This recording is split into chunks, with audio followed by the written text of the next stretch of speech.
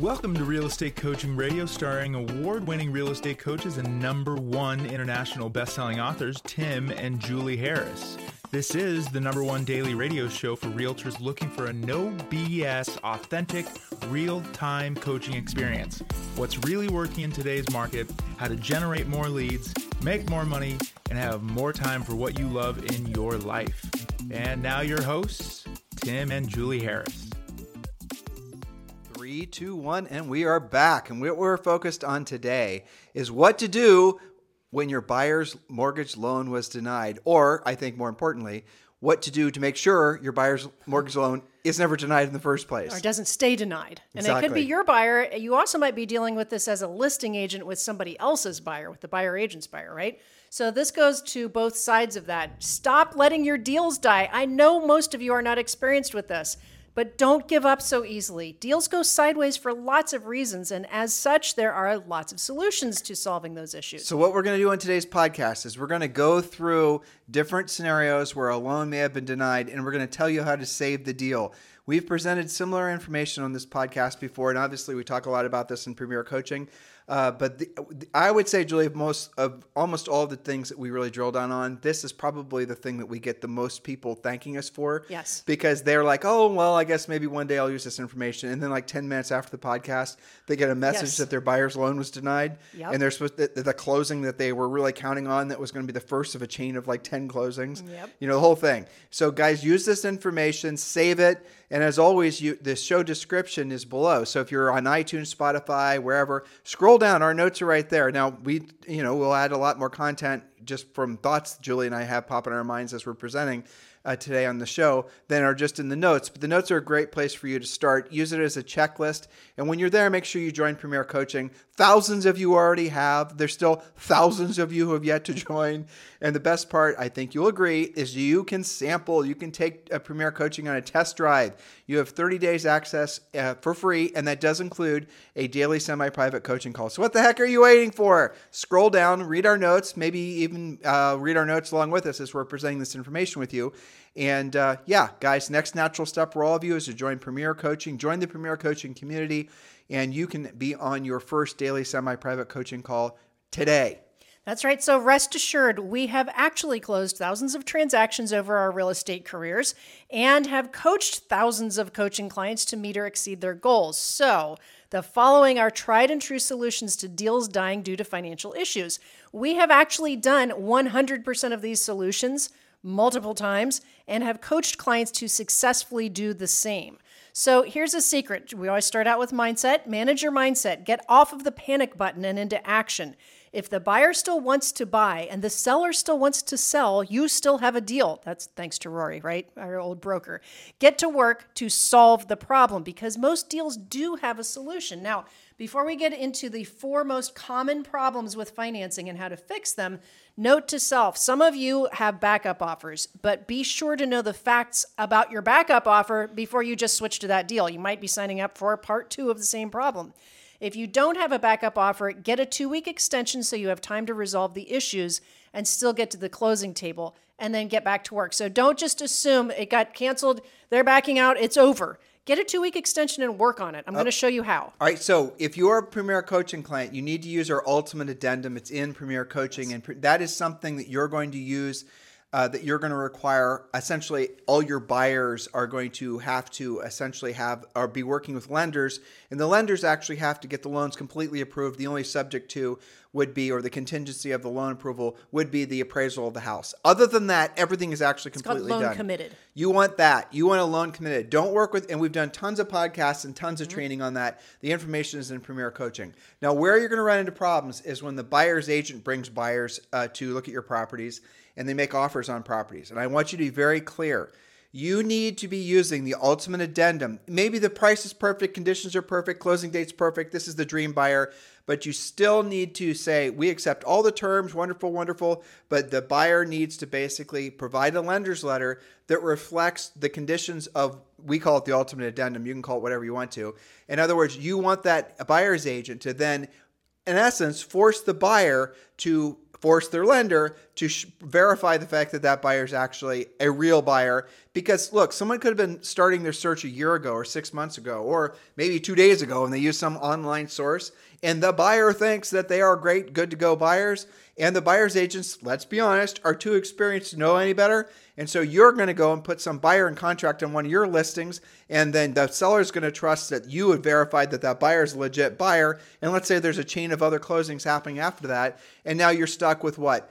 You're going to lose the sale because the buyer's financing isn't going to work out. You're going to lose the chain of other transactions, and the seller will fire you. Yep. So this could be a series of horrible experiences. So please, Premier Coaching clients, use the Ultimate Addendum. Use it for your own buyers, and then use it when you get offers on your own listings. But all these little nuanced things we're about to share with you are things that you're going to have to learn how to do as well. But the Ultimate Addendum truly is the knockout punch to avoiding as many of this, really this variety torrid, of problems. Exactly. Yes, that's right. So 4 common problems and how to fix them. Note to self, legally, a lender must give the reason a borrower is being denied their loan. So do find out the specifics. If the lender won't tell you, they must tell the buyer. You can find out that way. Okay, point number 1 or problem number 1, down payment issues and or closing cost issue. Either way, it's money coming out of the buyer's pocket. Now, if it's not enough, okay, so maybe they thought they would be approved putting 10% down and they find out they've got to put 20% down. Well, if they're told it's not enough, find out exactly how much the lender requires. Would changing the loan program change that requirement? That's the big one right there. So the loan program, we'll do our best to explain this to you. What'll happen sometimes is a loan officer has let's say they have 6 different potential programs that your buyer will qualify for based on, their profile. Their profile, right? Well, it turns out that those programs are essentially all requiring like maybe 30% down or whatever. And it's a little bit more onerous, but your buyer qualifies. There were other programs that your buyer, and let's say your buyer had to pay over asking price. And let's say now the 30%, some of it they were going to use to purchase the house, now they only have maybe 20% because 10% they had to pay over. These different scenarios play out. The lender then is, because the buyer doesn't have enough down payment, is going to deny the loan. Well, it turns out that the lender is the problem because the lender, had they been, say, for example, had a larger variety of different loan products available, they could have just flipped them to a different loan program and got them approved. And that is, so what you got to do is you really have to drill down. Julie and I always suggest that, and again, lenders don't like when we say this, but I don't care because it is true. You need to always have 3 different lenders. And it's not for the sakes of, partially it's for the sake of the whole, you never want to just steer them towards one. You want to give them a choice. But in essence, this is what you want to look for. You want to look for a lender that specializes in working with first-time buyers. FHA, VA, they're going to know about all the little grant programs. They're going to know about all the little different sort of carve-outs that some of the different cities might have. Then you're going to want a lender that works in the middle price range. Maybe it's a seller that's selling their first house or their second house. They're not really high-end real estate consumers, and they're certainly not first-time buyers, but somebody who's going to be a real good fit for those middle-of-the-range buyers and sellers, frankly. And then you're going to want somebody, and maybe in your market there's even a segment above this, but then you're going to want a lender that specializes in luxury properties, because the guy that works for the first-time buyers isn't going to be very good with working with your luxury buyers when you come across one. And the reverse, too. Yeah, totally. And then in some markets, you're going to actually want to have a lender that's going to be higher than that. And those are going to be oftentimes lenders that are associated with JP Morgan or, different like private banks. And those are great sources of mortgage products as well. Because like, for example, if you have a large portfolio and it's with JP Morgan or if it's with one of these big banks, what the borrower can do is get a portfolio loan as their down payment or frankly as the complete mortgage. And really, really upper end clients, they will be given really amazing interest rates, even in a higher interest rate environment like we're in now. But you've got to familiarize yourself if you have that type of market they're not available. all the same. And I would add another one, which is somebody that's good at working with people who are self-employed, own businesses, maybe a portfolio lender. You need to have a variety. A portfolio lender is a lender that loans their own money. They're not selling the loan. And there's not a lot of portfolio lenders out there anymore, but portfolio lenders, they're not a hard money lender. That's not what we're saying. No. All right, next point. Okay, so down payment, either way, what we're talking about is there's something wrong with the amount of money required to take to closing. So, but there's something wrong, yes, because it's falling under the category of not enough money. But it's also in many cases, lender problems. It could be. Okay, now, so what we just talked about is changing the loan program, maybe changing the lender because they didn't offer something. Okay, now, if it really comes down to no matter what program they're in, maybe something has changed, maybe because the rate went up, they now have to put down more money. Is it possible to use gift funds to make up the difference? Maybe they're off by like 5 or 10 grand and they can use gift funds. Ask, can the borrower cash out an investment account, a 401 or something else to build up the payment? Make sure they know about the tax ramifications of doing that. And by the way, again, they could borrow against their retirement accounts, and there's no taxes on borrowed money. That's a common way to fix that problem. Can the borrower get a cosigner and solve the problem? Is it because they're guaranteeing an appraisal gap? Maybe the seller will renegotiate a little bit. Or if there's a, like for example, if they had to pay over on a property and the house won't negotiate, appraise. Thank you, right, appraise, then maybe the seller's willing to take that overage as an unsecured line of credit or a second mortgage. Right, versus losing the borrower and losing the deal altogether. Right, so Mr. Seller, listen, the house won't appraise, the borrower has money to buy the house based on the appraisal price. The lender won't lend on anything over the appraisal price. The borrower is still willing to pay your $50,000 over or whatever it is.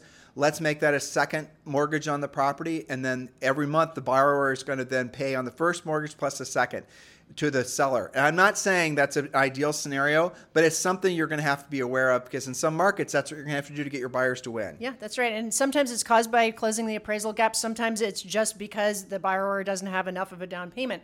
So the seller might provide, as Tim said, a second mortgage to create some funds. The seller can make interest on that loan. It gets filed as a normal lien using the title company. They know how to do that and required to be paid off in a certain time frame, like for a refi or something like that. Okay, now here's another option. Can you raise the price by the deficit and still have the home appraised? Have the seller contribute the overage to the buyer's closing costs, which puts more money in their pocket. Now, that's kind of a whole twisted way to do it, but it does work. We need to drill down. So what we're seeing, and we haven't talked about this, and I don't think we do in today's show, but we will now, are the banks are putting tougher and tougher overlays on top of the mortgages. So what does that mean? Mm-hmm. So you might go and let's just use the FHA as an example. You might be able to Google and find out, or your borrower does, and they find out what the credit scoring requirements are, the down payment, all the different parameters of getting an FHA mortgage. Well, that doesn't mean that the bank is not going to put additional requirements on top of whatever the minimum requirements are that's mandated by the FHA, and that's not illegal. The banks are allowed to do that. Those are called overlays. Oh, and guess what? Larry, the loan officer, is not necessarily going to tell you that there's a whole bunch of overlays that got put in place. They're not required to tell you. Right. And if the borrower got their pre-approval, 6 months ago, they might not necessarily qualify with that loan program anymore because the lender now has a bunch of overlays, blankets and blankets of overlays that makes it so the buyer is no longer qualified using that particular program. And that is absolutely happening as we speak. I read an article in Bloomberg as well as Housing Wire that there was just, I think it was some kind of quarterly report where most major lenders have said, yes, we absolutely have put on additional lender overlays. Yep, and they're going to even more so. That's not going to change. Yeah, definitely a trend. Okay, now last but not least, and we did this only a few times. I feel like we have to say this. So why does a bank do overlays? Because what happens if a bank originates a government loan and that government loan goes bad, then the bank has to buy that loan back and that becomes a loss on their books. Well, they have a credit score too. Exactly. And so what the banks will do is they'll actually, even though it's not in their, financially they're going to do fewer loans, but they raise the standards in essence to make it so that there's less of a chance that they're going to have a loss on a defaulted loan. Okay, that's why they do that. And if you're in a part of the country where maybe there's a risk of some unemployment, or maybe there's a big factory that's about to close down, or whatever, the lenders will put overlays on mortgages because they are fearful of what the future might hold with regards to the quality of those borrowers. That's right. And it has, oftentimes it has nothing to do with your actual borrower. Maybe that bank just suffered losses last quarter and they're cracking down. They're allowed to do that. It's not your fault, right? Well, yeah, that 100%. All right, so let's go. Last but not least, you can do hard money lender. Not my favorite. Doesn't get used that often. I'm not going to elaborate on that, but sometimes that can save the deal. Okay. Point number 2, or problem number 2, you will sometimes hear, now that we're in underwriting, we've discovered that the borrower has a ratio issue. Their ratios are off, their ratios are too high. Well, what does this actually mean? Lenders require specific debt-to-income ratios in order to qualify a borrower for a mortgage loan. You guys had to learn this. This was a question on the test.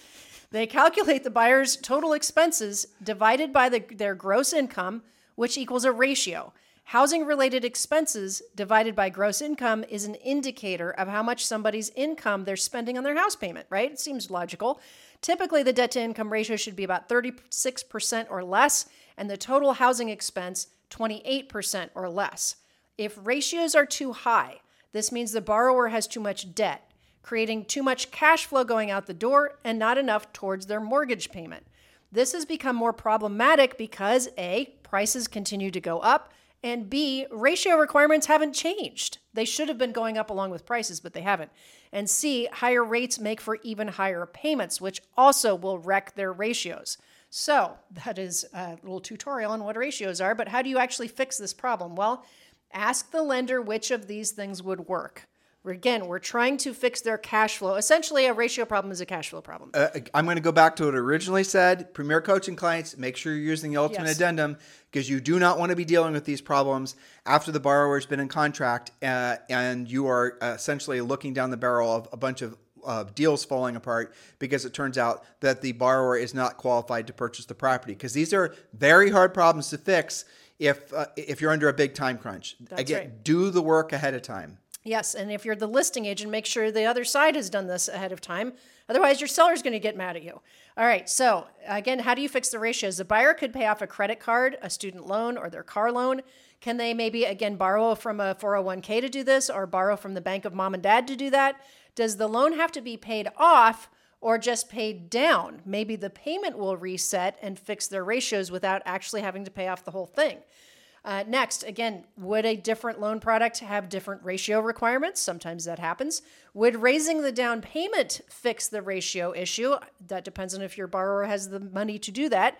And how much more of a down payment would it require? It might not be that much. I don't like the last point. Don't read it because I'm not going to suggest anybody has a cosigner. Point number 3. Okay, no worries. Okay, number 3, credit score issues, the dreaded credit score. Everybody who puts any borrower in contract needs to remind them, now that you're pending on a home purchase, do not go out and finance a boat, a car, or anything else. That could be it. Or it could be a lender overlay that causes a credit score problem.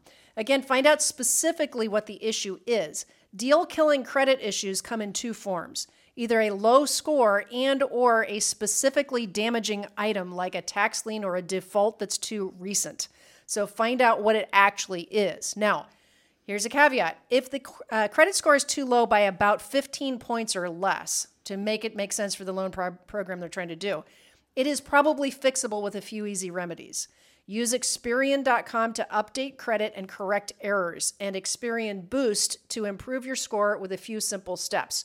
If you can turn, say, a 698 credit score into a 715, you might be back in luck with the loan.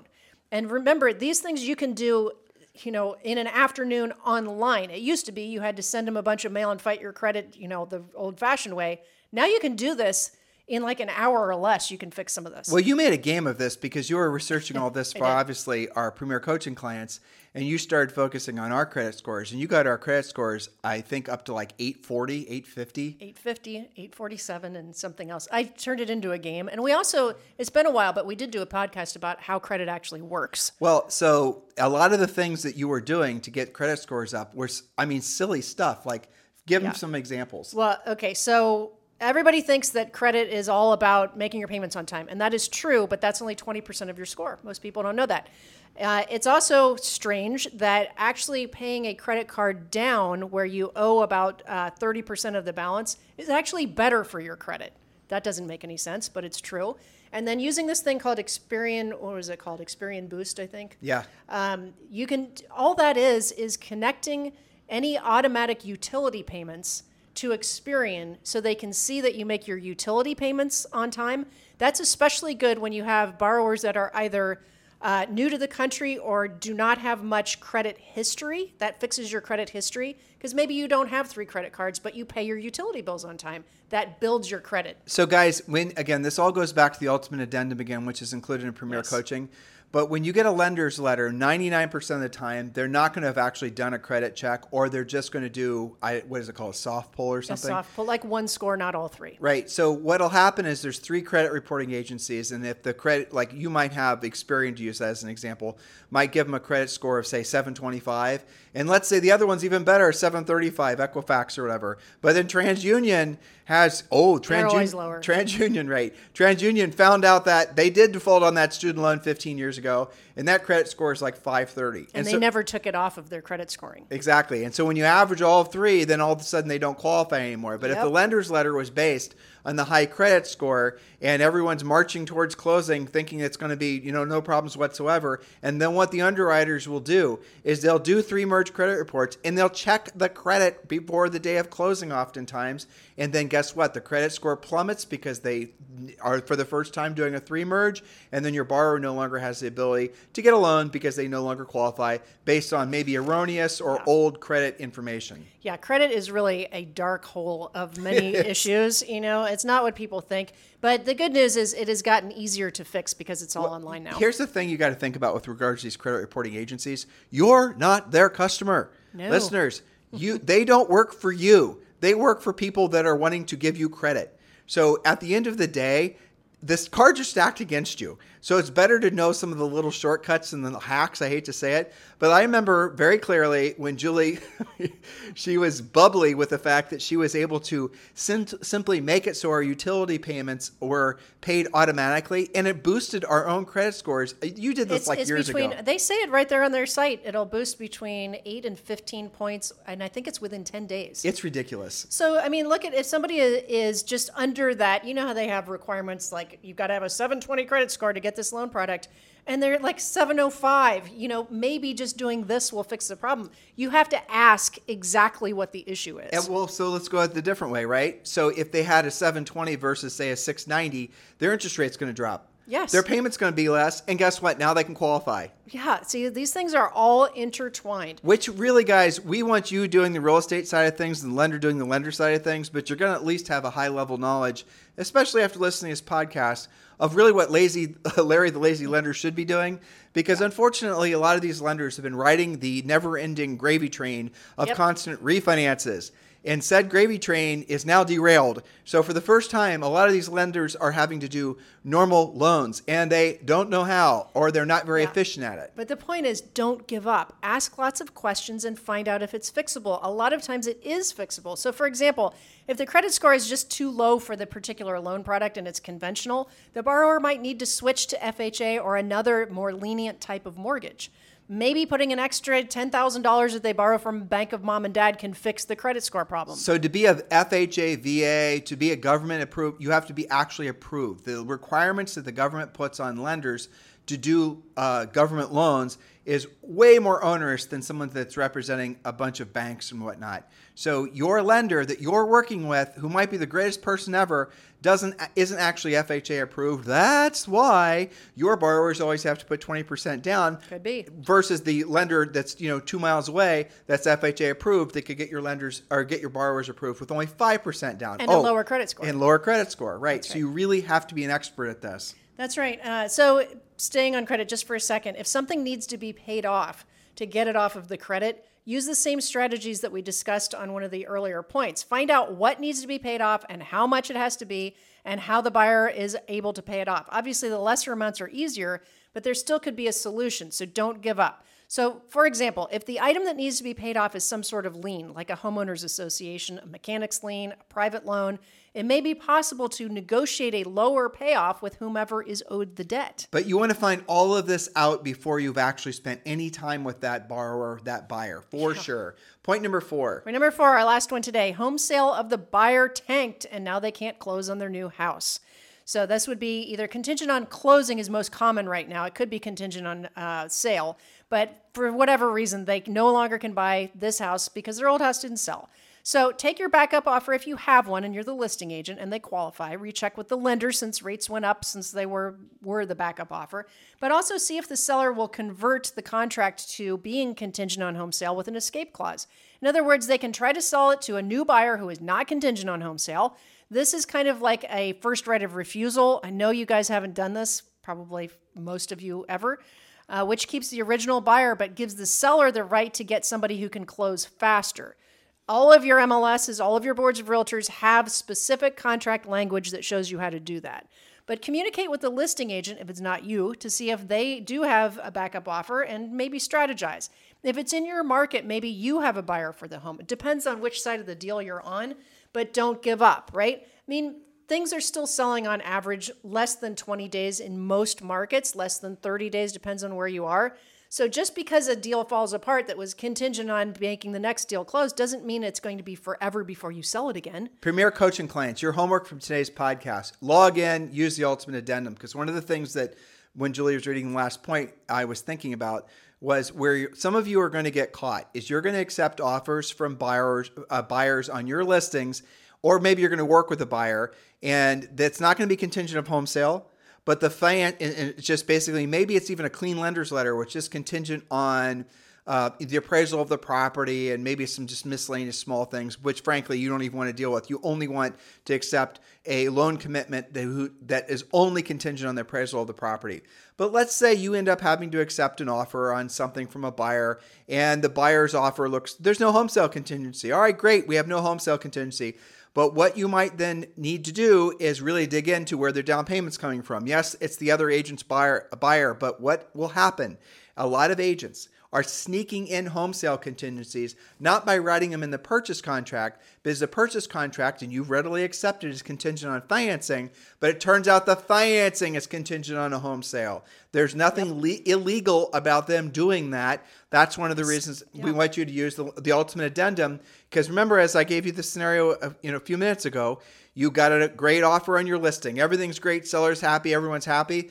And you still need to send the Mr. Buyer, Mr. Buyer's agent, thank you. We accept your offer. It's fantastic. We'll see you at the closing table with this one caveat. Here's the ultimate, well, again, call it what you want. The seller requests that you actually have essentially provide a lender's letter that reflects that all these conditions have been met. And that is where the Ultimate Addendum comes in. And you're actually going to send it back to the buyer's agent. And the buyer's agent is then going to take it to the buyer's lender. And then you're going to find out whether that's actually a borrower and a buyer's agent that you want to walk down the aisle with, because you might discover that it's not. And otherwise, you're going to have all kinds of future pain as you essentially are slipping the ring on the wrong buyer. Yeah, well, and unfortunately, some deals will have not just one of these things, these 4 common issues that we talked about today. They could have 1 or 2 of these going on at the same time. Yep. And you didn't know until the dreaded call. Now we're finally in underwriting. I mean, that's like the big mystery thing. We've made it through underwriting. Underwriting is when all this stuff hits the fan like 3 or 4 days before closing.